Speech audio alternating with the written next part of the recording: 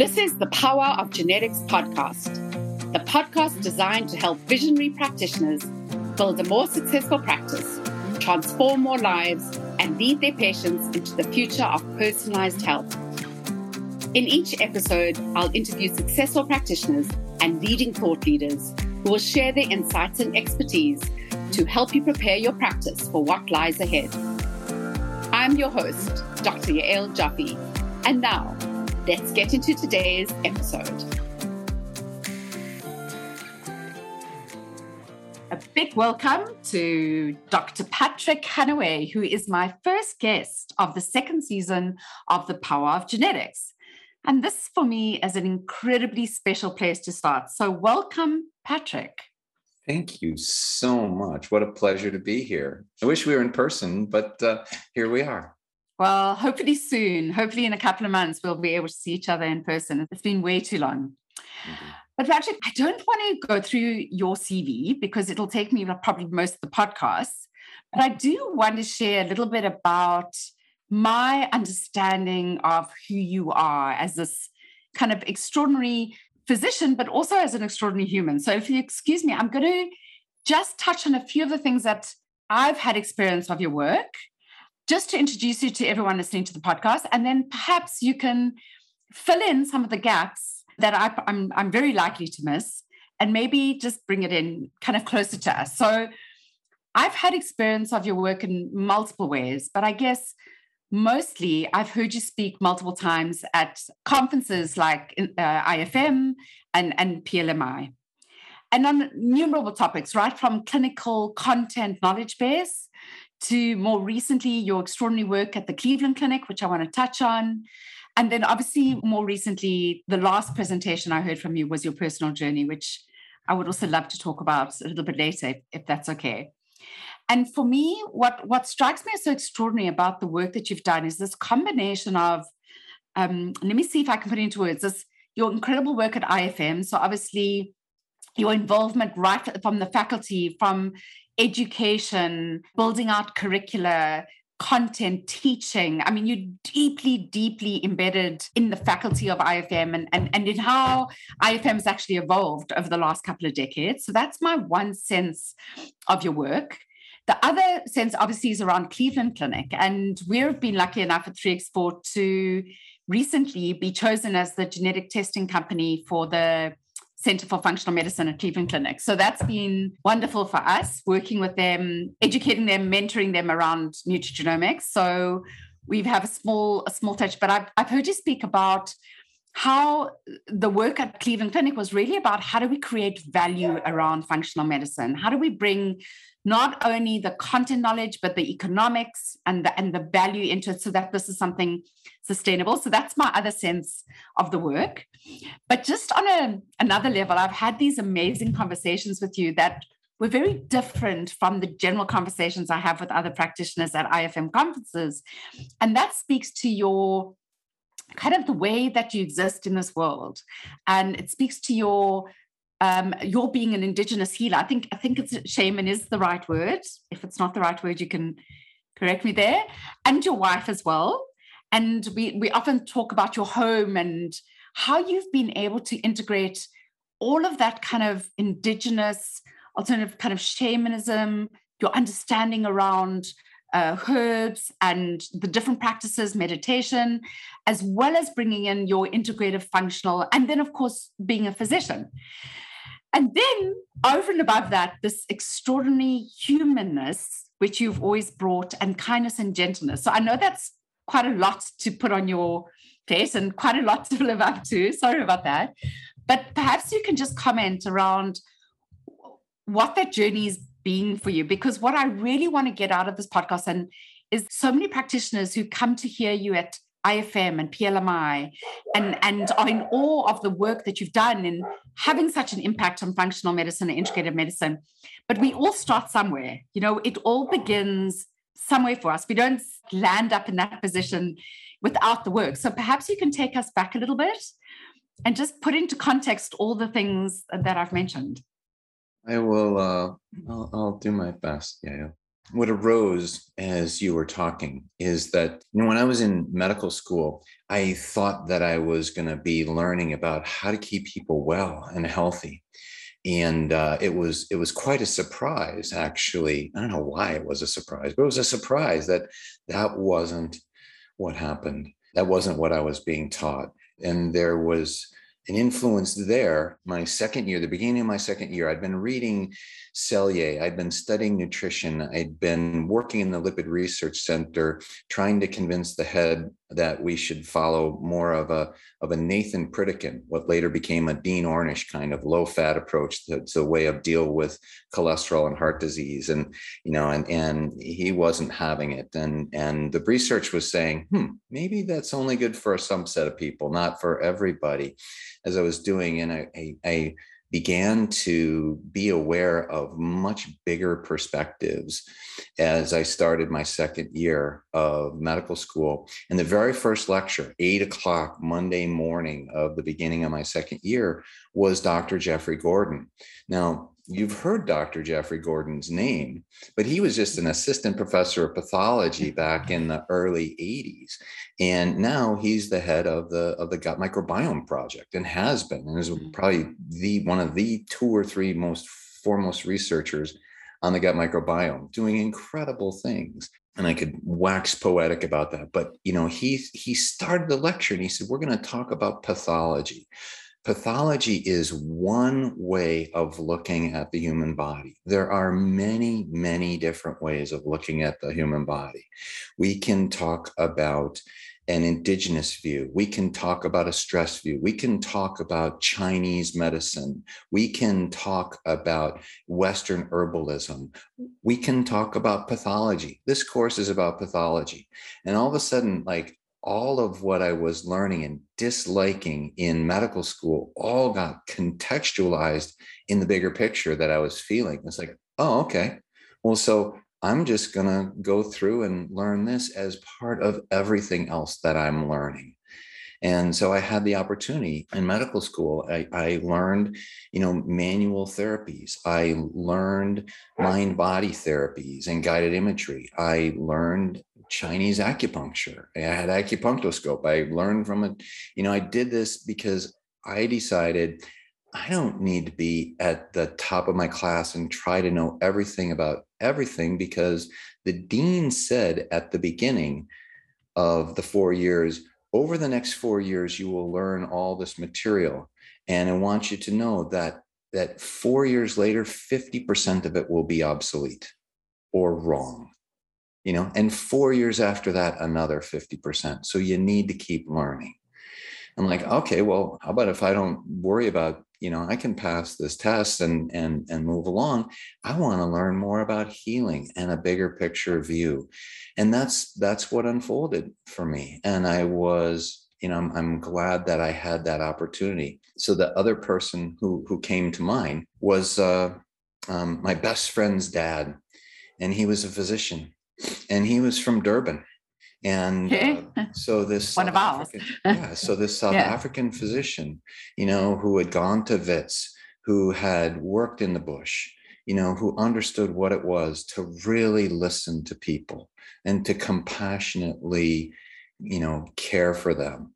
And he became my mentor. And I would go when I was home, and I would go on rounds with him in the hospital. He was my father's doctor, my mother's doctor. And, he just embodied the compassion of being a true physician, a doctor in the Latin essence, the docere, to teach, and so when you talk about me, on the intro, to me, being a teacher and being a healer. Those are the most important things to me. And being a teacher, I look at the lens of being a teacher as I'm teaching young students, patients, is remembering what it was like when I didn't understand. And when I first approached functional medicine, I remember being at this small meeting. I was local, there was a lab here called Genova Diagnostics in Asheville, North Carolina, and I befriended the people, and I was interested in, practicing herbalism and hands-on therapy and integrative medicine. And they were talking about functional medicine. And I just would say, like, I don't get it, and it's Charlie Gant and David Perlmutter and Vince Marinkovich and Jeff Bland, and they're trying to explain it to me. And I'm like, I'm not stupid, but I don't get it. Can you simplify it for me? And they had a hard time simplifying it. They were so deep in it. And it's like, well, how do we simplify this? How do we begin to look at imbalances and function? And, one person said, well, just take one tool and begin to work with it to deepen your understanding. And that would be part of what I would encourage, those out there who are learning, take one tool. Or if you have 5 tools, take a new tool, learn it. Look at 3x4, learn it, see how does it fit in. For me, it was stool testing and understanding the gut because of the maxims that I'd heard from Ayurveda and Tibetan medicine and Chinese medicine and naturopathic medicine. Start with the gut. And, that's what my career since that time has been built on that, and I didn't expect that, but it was like, well, that's what happened. And that's how I've deepened my understanding. So I'm giving some aspects of that. And then there's also underneath it, there's that part of knowing that healing is body, mind, and spirit. And how do we incorporate all of those? So I was not looking for anything when I started having dreams. And I went to a teacher who'd been working with the Vedadika people in the Sierra Madres, the Huichol people in Mexico, and had been trained as what they call a marakame. Shaman is a Russian word. It's a Siberian word that is the native healers in that culture.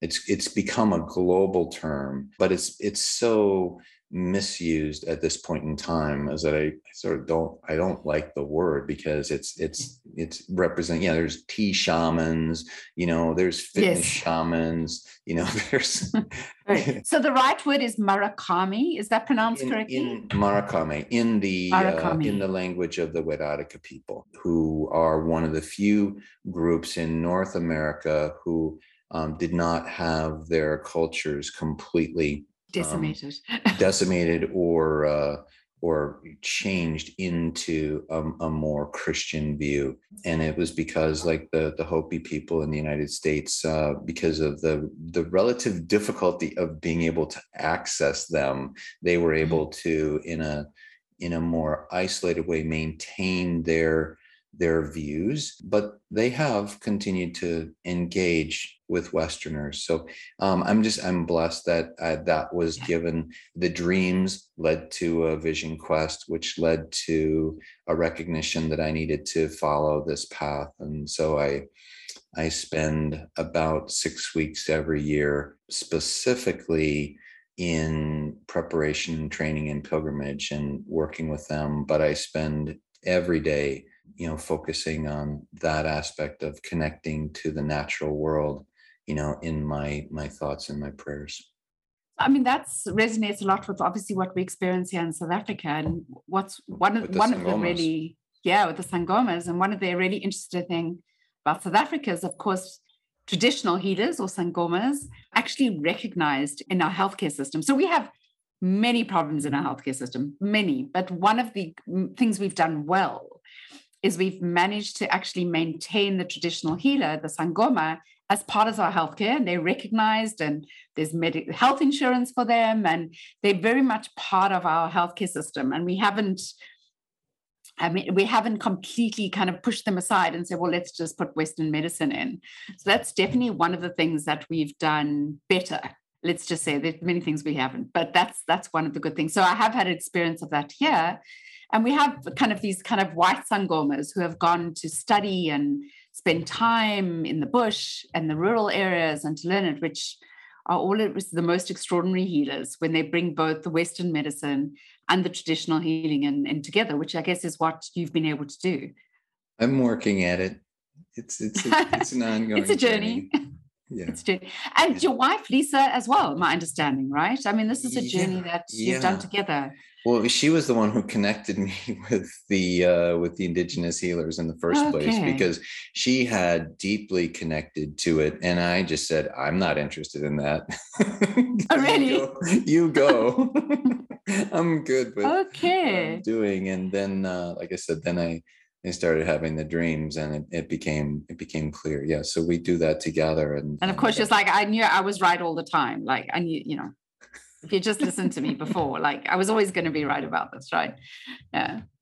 It's the aspect of her feminine awareness. Yeah.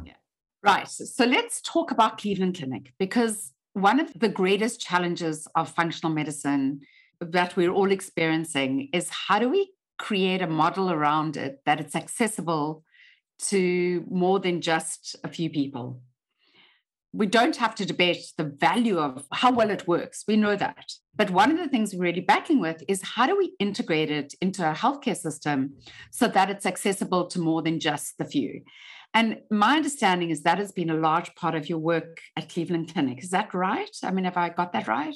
It is. And, so in 2014, Dr. Mark Hyman had been talking with the CEO at the time, Dr.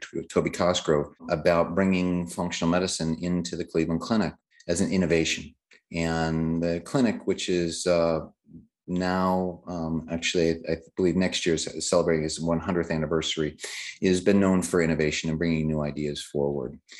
And so Dr. Cosgrove said, I want to do this. And Mark brought in the Institute for Functional Medicine into the conversation. And, it's the kind of thing where this story goes, I was involved in trying to find the first medical director, and then I met with Dr. Cosgrove.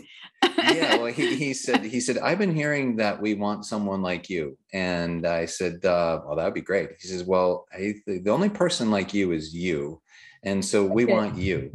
And it unfolded one dinner in San Francisco with Jeff Bland and Mark Hyman and Toby Cosgrove and his wife, Anita, and my wife and Lisa. And all of a sudden, when we left there and we're walking home, it's like, yeah, Patrick's going to go do this. And what did I just agree to? That's a bit of a job. It's super exciting, the opportunity to be able to do this. And so, we started on the ground, with one doctor, one nurse, and one nutritionist, and in about a 1,500 square foot space. And in over the next year and a half, we grew to have 8 doctors, 4 PAs, 7 nutritionists, 3 coaches, a support staff with 60 employees, and we grew to a state-of-the-art 18,000 square foot space, where we also began to learn how to be able to work with virtual visits.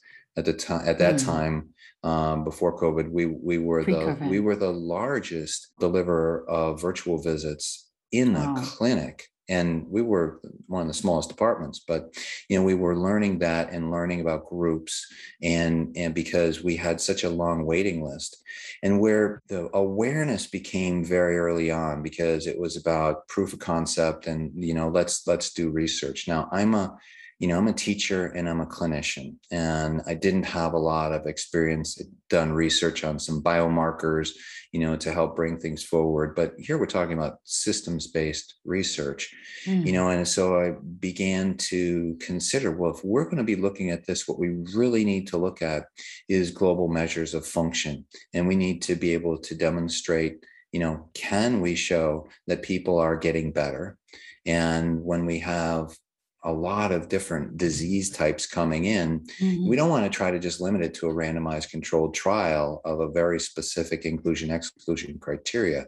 We did that also, but that wasn't what the essence of functional medicine was. It's not about following a specific protocol. It's about listening to people's stories and guiding them on a journey.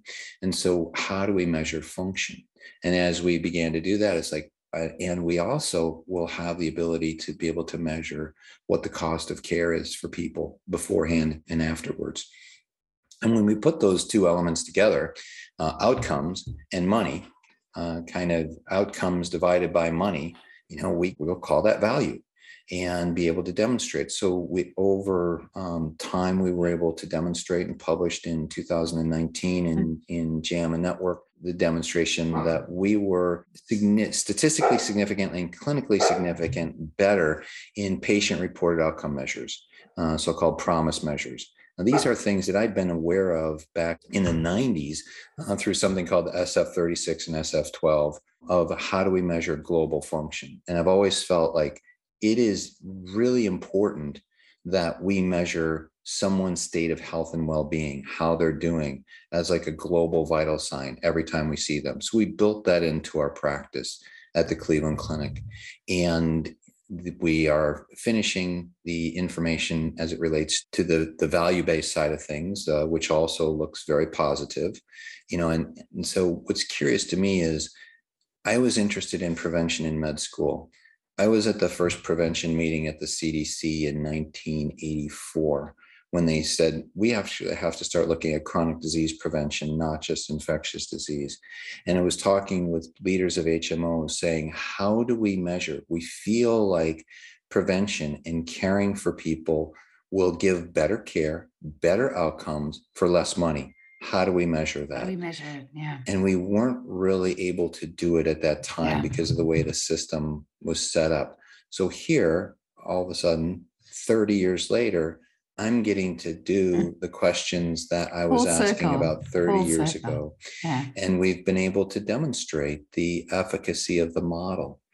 One side note here, and that is the curiosity, is that those people in the conventional framework who have a cognitive view of what's going on, and they have the construct of how medicine is supposed to be, let's say many of our internists, they're not accepting, even though the data is now showing that our outcomes are as good or better than theirs at the Cleveland Clinic. I mean, that's our control group, is the Cleveland Clinic. And we're doing better. And they're saying, well, we won't accept that data. It's like, because they don't have that data for themselves. They're not looking at that. But the curious part to me was that the surgeons and the people who are like, they just want to help the patient get better. They don't really care about how it happened. They just care that the patient is better. They are super interested in the functional medicine model. Interesting. So who would guess that those would be the people who would say, you would not have said that. Let's go to, we can do prehab before the knee surgery. And, we're doing this many total knees. Let's get them healthier before surgery so that we can come through surgery and have better outcomes, because that's what we care about. And that's what we're being evaluated on. And that's what we're seeing. So it kind of caught me by surprise. But as I reflected on it, I was like, oh, that makes perfect sense, because functional medicine is not a threat to surgeons. No. It's a helpful thing. So it's a great place to actually get in the door, really. Yeah. I mean, I had an interesting podcast with Terry Wells, and she, of course, she's just amazingly wonderful. But the thing that I found so refreshing from her, and it's actually come through in a couple of the podcast interviews, is we have to work out how to work alongside conventional medicine. We're never going to make a success of functional integrative medicine when we see it as binary, when we see it as them and us. And she was absolutely emphatic. I mean, she's working at the VA. If we don't work out how to work, to find that door, to find the ones to work with where it's meaningful, that's the way functional medicine will grow. But if we think it's their medicine and our medicine, we will never progress. We will never grow. We will never have the impact that we're looking to. And I think your story kind of brings it back once again. That's absolutely true. And you asked about this, so I'm going to just jump in, and that is, never was that more potent for me than 3 years ago. Just coming up on 3 years ago, where felt a little lymph node on my neck. It got biopsied. It was hard. It was biopsied, and it was like, it's cancer. What's the primary? Okay, so go and get the MRI and get the PET scan, and it's like, okay, well, it's a laryngeal primary, epiglottic fold. Didn't even know that existed. I mean, I could kind of figure it out when they told me, but it spread. So stage 4 laryngeal cancer, and I was like, wow, and I think it actually, for me to learn to really get it, it had to be stage 4. It had to be something that was like, okay, you're Really looking, got your attention. you're Really got looking your at your attention. mortality. It's like stage 2. It's like, okay, yeah, I can push my way through this. It's like, oh no, I need to stop. I need to listen, and I need to pay attention. And the myriad approaches that I took, which wasn't the hundreds of approaches that colleagues shared with me, but it was connecting to the indigenous healer. And then in the dream time, it was like the dreams of the one-eyed hag who was, firing fireballs at my head. It's like, oh, that's radiation therapy. Yeah. I need that. And the chemotherapy is an adjunct on top of that.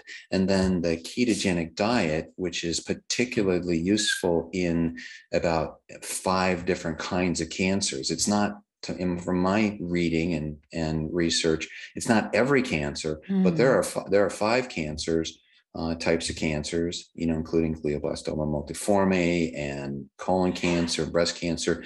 But cancers that get radiation, they do really well on a ketogenic diet. And so doing that, and then talking to my friend John Weeks, who'd had a similar kind of cancer, and his travails because he couldn't eat. And so I got a feeding tube, and then, okay, well, how do you do ketogenic diet filled with fat through a feeding tube? Not easy to do, and the big thing is you're going to lose weight as you go through this therapy. And, I'm getting acupuncture along the way, and I'm eating working with my functional medicine integrative oncologist, Nalini Chilkov. And then I said, oh, I need to fast. I've been a big proponent of fasting, and the work that Walter Longo has done, and his work all started, in fasting before chemo. And so I started fasting before chemo every week, and fasting for 48 hours. And the doctors are like, you're crazy. You're going to lose weight, and you're fasting for 48 hours out of every week. And it's like, I didn't lose weight, and I didn't have the side effects. And the doctors were like, you're not acting like these other people. It's like, it's not unfolding in you in the way that it had for other people. And I just feel blessed by all of the opportunities. But, to come back to the spiritual aspect of it, if you will, is like also finding my voice. Right. It's in my, if you will, my 5th chakra. It's like, it's finding my voice. What is it that I really have to share? Because I've been focused on being like the intellectual, knowledgeable research teacher. One speech coach was like, oh, there's Patrick. He's the guru. He speaks very quietly. He's on stage, and he's like, and everybody laughed, but he like kind of nailed me, Yeah. But it's like, but I'm not going to talk about the things that are really in my heart. And it's like, no, no, I have to. And that's a part of it. And it's the exploration. And I've just had a blessed life of being able to learn and continue to grow. And now, as my practice is moving to have the traditional healing approaches be the primary thing that I do, and functional medicine be the secondary thing that I do. Interesting. That's like, that's a big shift. And that's a big shift. Feels awesome, because It is learning to listen in a new way, in an old way, of being able to connect into, we might call it intuition, but it's not that. It's about the world is alive and speaking to us all the time. How do we take all that information into what we do? Well, thanks so much for sharing that with us. I remember, I don't know when it was, Patrick, but you gave a presentation about your journey with cancer. Was it a year ago? Was it 2 years ago? And I know it was online because it wasn't in person.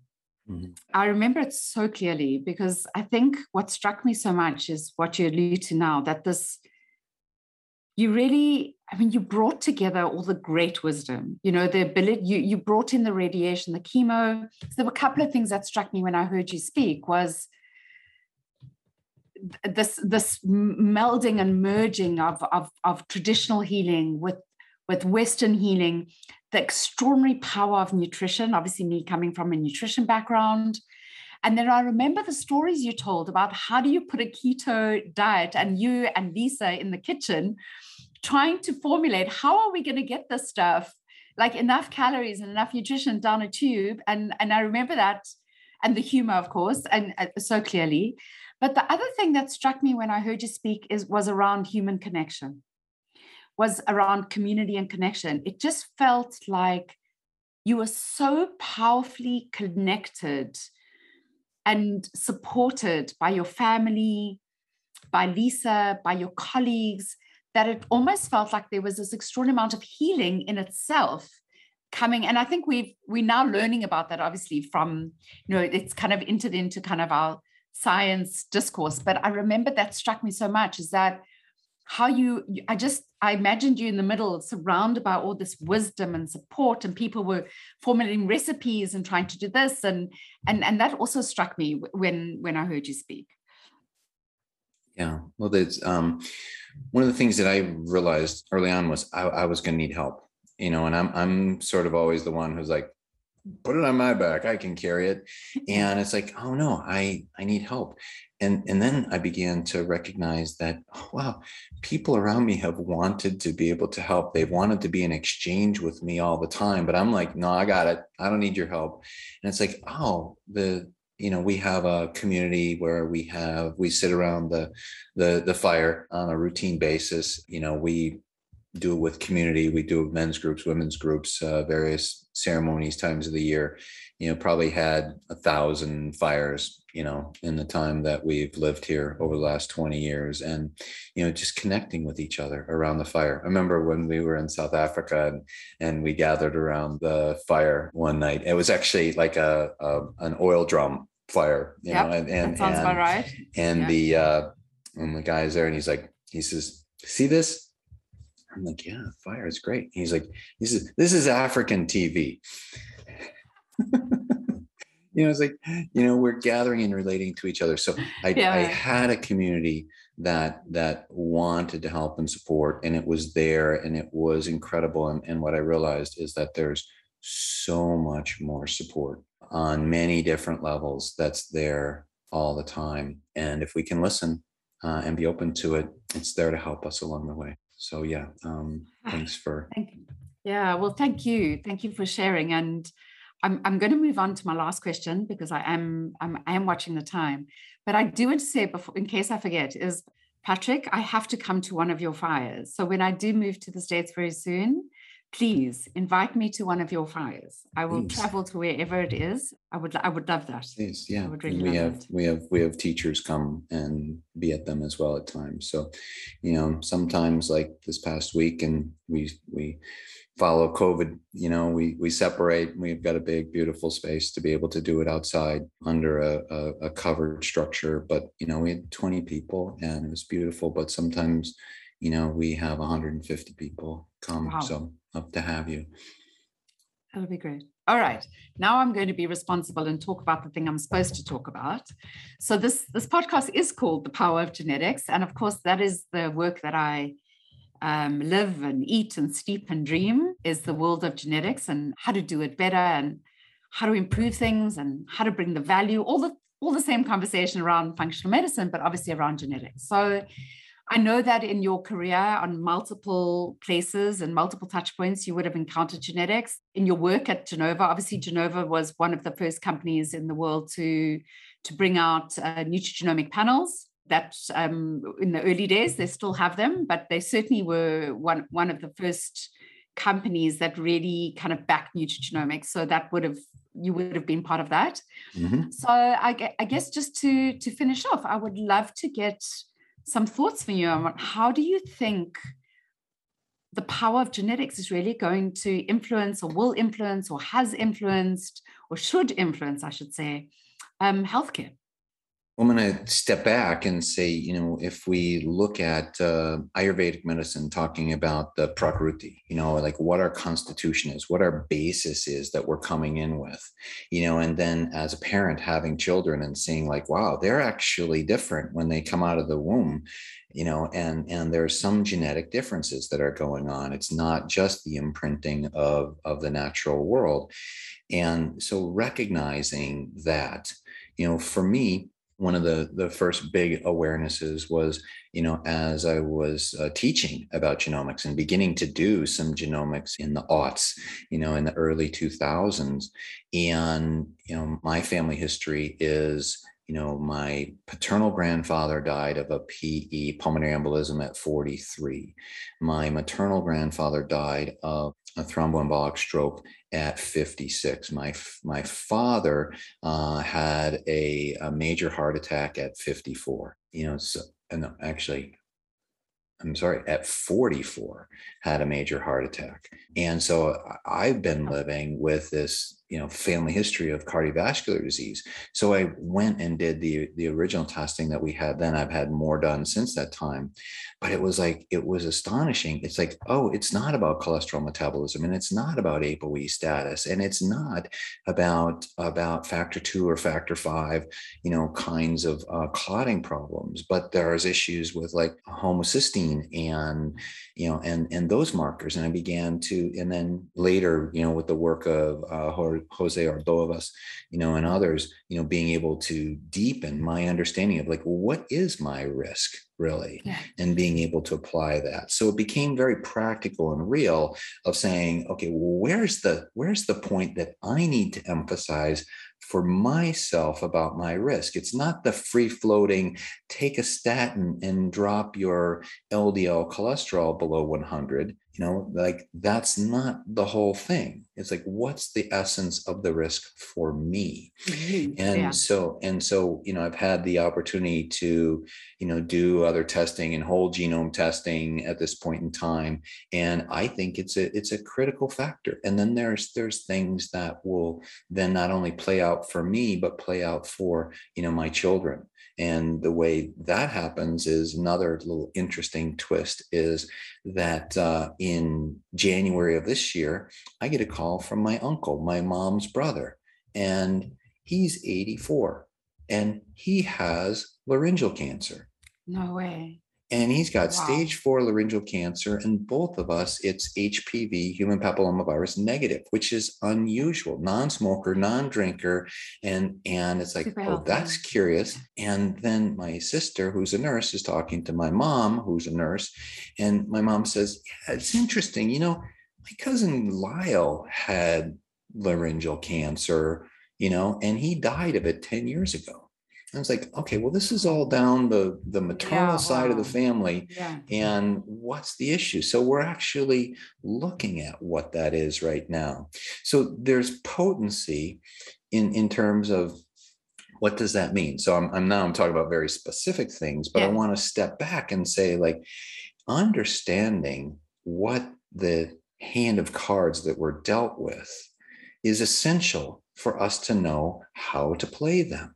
And we recognize that good environment can mitigate the effects of bad genes, and bad environment can, eating, ultra processed foods and not sleeping well and drinking too much alcohol and and not exercising can overcome the benefits of having good genes. That's why I'm always focused on the phenotype, but the phenotype is going to be a representation of that bathing of the gene environment interaction. And if you don't know what your genetic background is, much like I did with the risk of heart disease, then I'm flying blind. And if I have a chronic disease, so my patients who come in, I'll often use tools like, Rhonda Patrick's tool and some aftermarket tools of trying to gather stuff. But what I want is really focused information that will allow me to look at the genetic predispositions that have a modifiable quality to the expression of them. Yeah. And teaching and understanding that, too many people are, get on my soapbox, too many people are measuring things for which it is not modifiable, or making overstatements. Because someone has an HLA DQ2 or DQ8 does not mean they're going to get celiac disease. In fact, it's only 1 in 33 people who have that is going to get the disease. If I've got someone, there's sometimes I look at that, but it's the exception. It's not around you should eat gluten or not eat gluten. I'm looking at the phenotype, but in terms of the genomics, being able to really understand risk is a critical tool. And so as we go forward, I remember looking at studies of colorectal cancer, and it's like, how can they be doing those studies and looking at what's happening and not be incorporating what are the foods that those people are eating and what are their genomic risks? Like, you've got to include all those things in the equation, or we're not going to understand how to be able to. It's not even about bespoke or personalized medicine. It's about good medicine. It's just, gathering the data and giving the right treatment for the individual. And that's what we have the opportunity to do. And that's why I'm so glad that 3x4 is out there teaching us. Well, thank you. That was beautifully said. I couldn't have said it better myself. Genetics by itself is not a solution. It's not an answer. It's not diagnostic. It doesn't solve all our problems. It's just this lovely, amazing, insightful layer of information, which we add in to everything else we do when we're trying to understand ourselves or our patients and help our decision-making. That's what it is, and we shouldn't make it more than it is. But it is so basic and so intrinsic to understanding who we are in this world and how we respond to this world that it almost feels like you're not, you just don't have the basics when you don't have it. So I think we're probably agreeing on that. 100%. That's beautifully said. So thank you so much, Patrick. Thank you so much for your time today, for sharing your background, for sharing your story about your cancer and how you fought through. It's a true inspiration to all of us to see how all these things really come together and how healing can happen. So again, thank you. I am going to take you up on that fireside. I will let you know when I'm in town and I'm available to travel, but I'm really looking forward to it. And again, thank you. Thank you so much for your time. Wonderful. Thank you so much. Thank you for listening to the Power of Genetics podcast, brought to you by 3x4 Genetics. For more episodes, please visit 3x4genetics.com/podcast. And if you are a licensed health practitioner who would like to apply to join our network of over 1,000 like-minded visionary practitioners, please visit 3x4genetics.com/apply.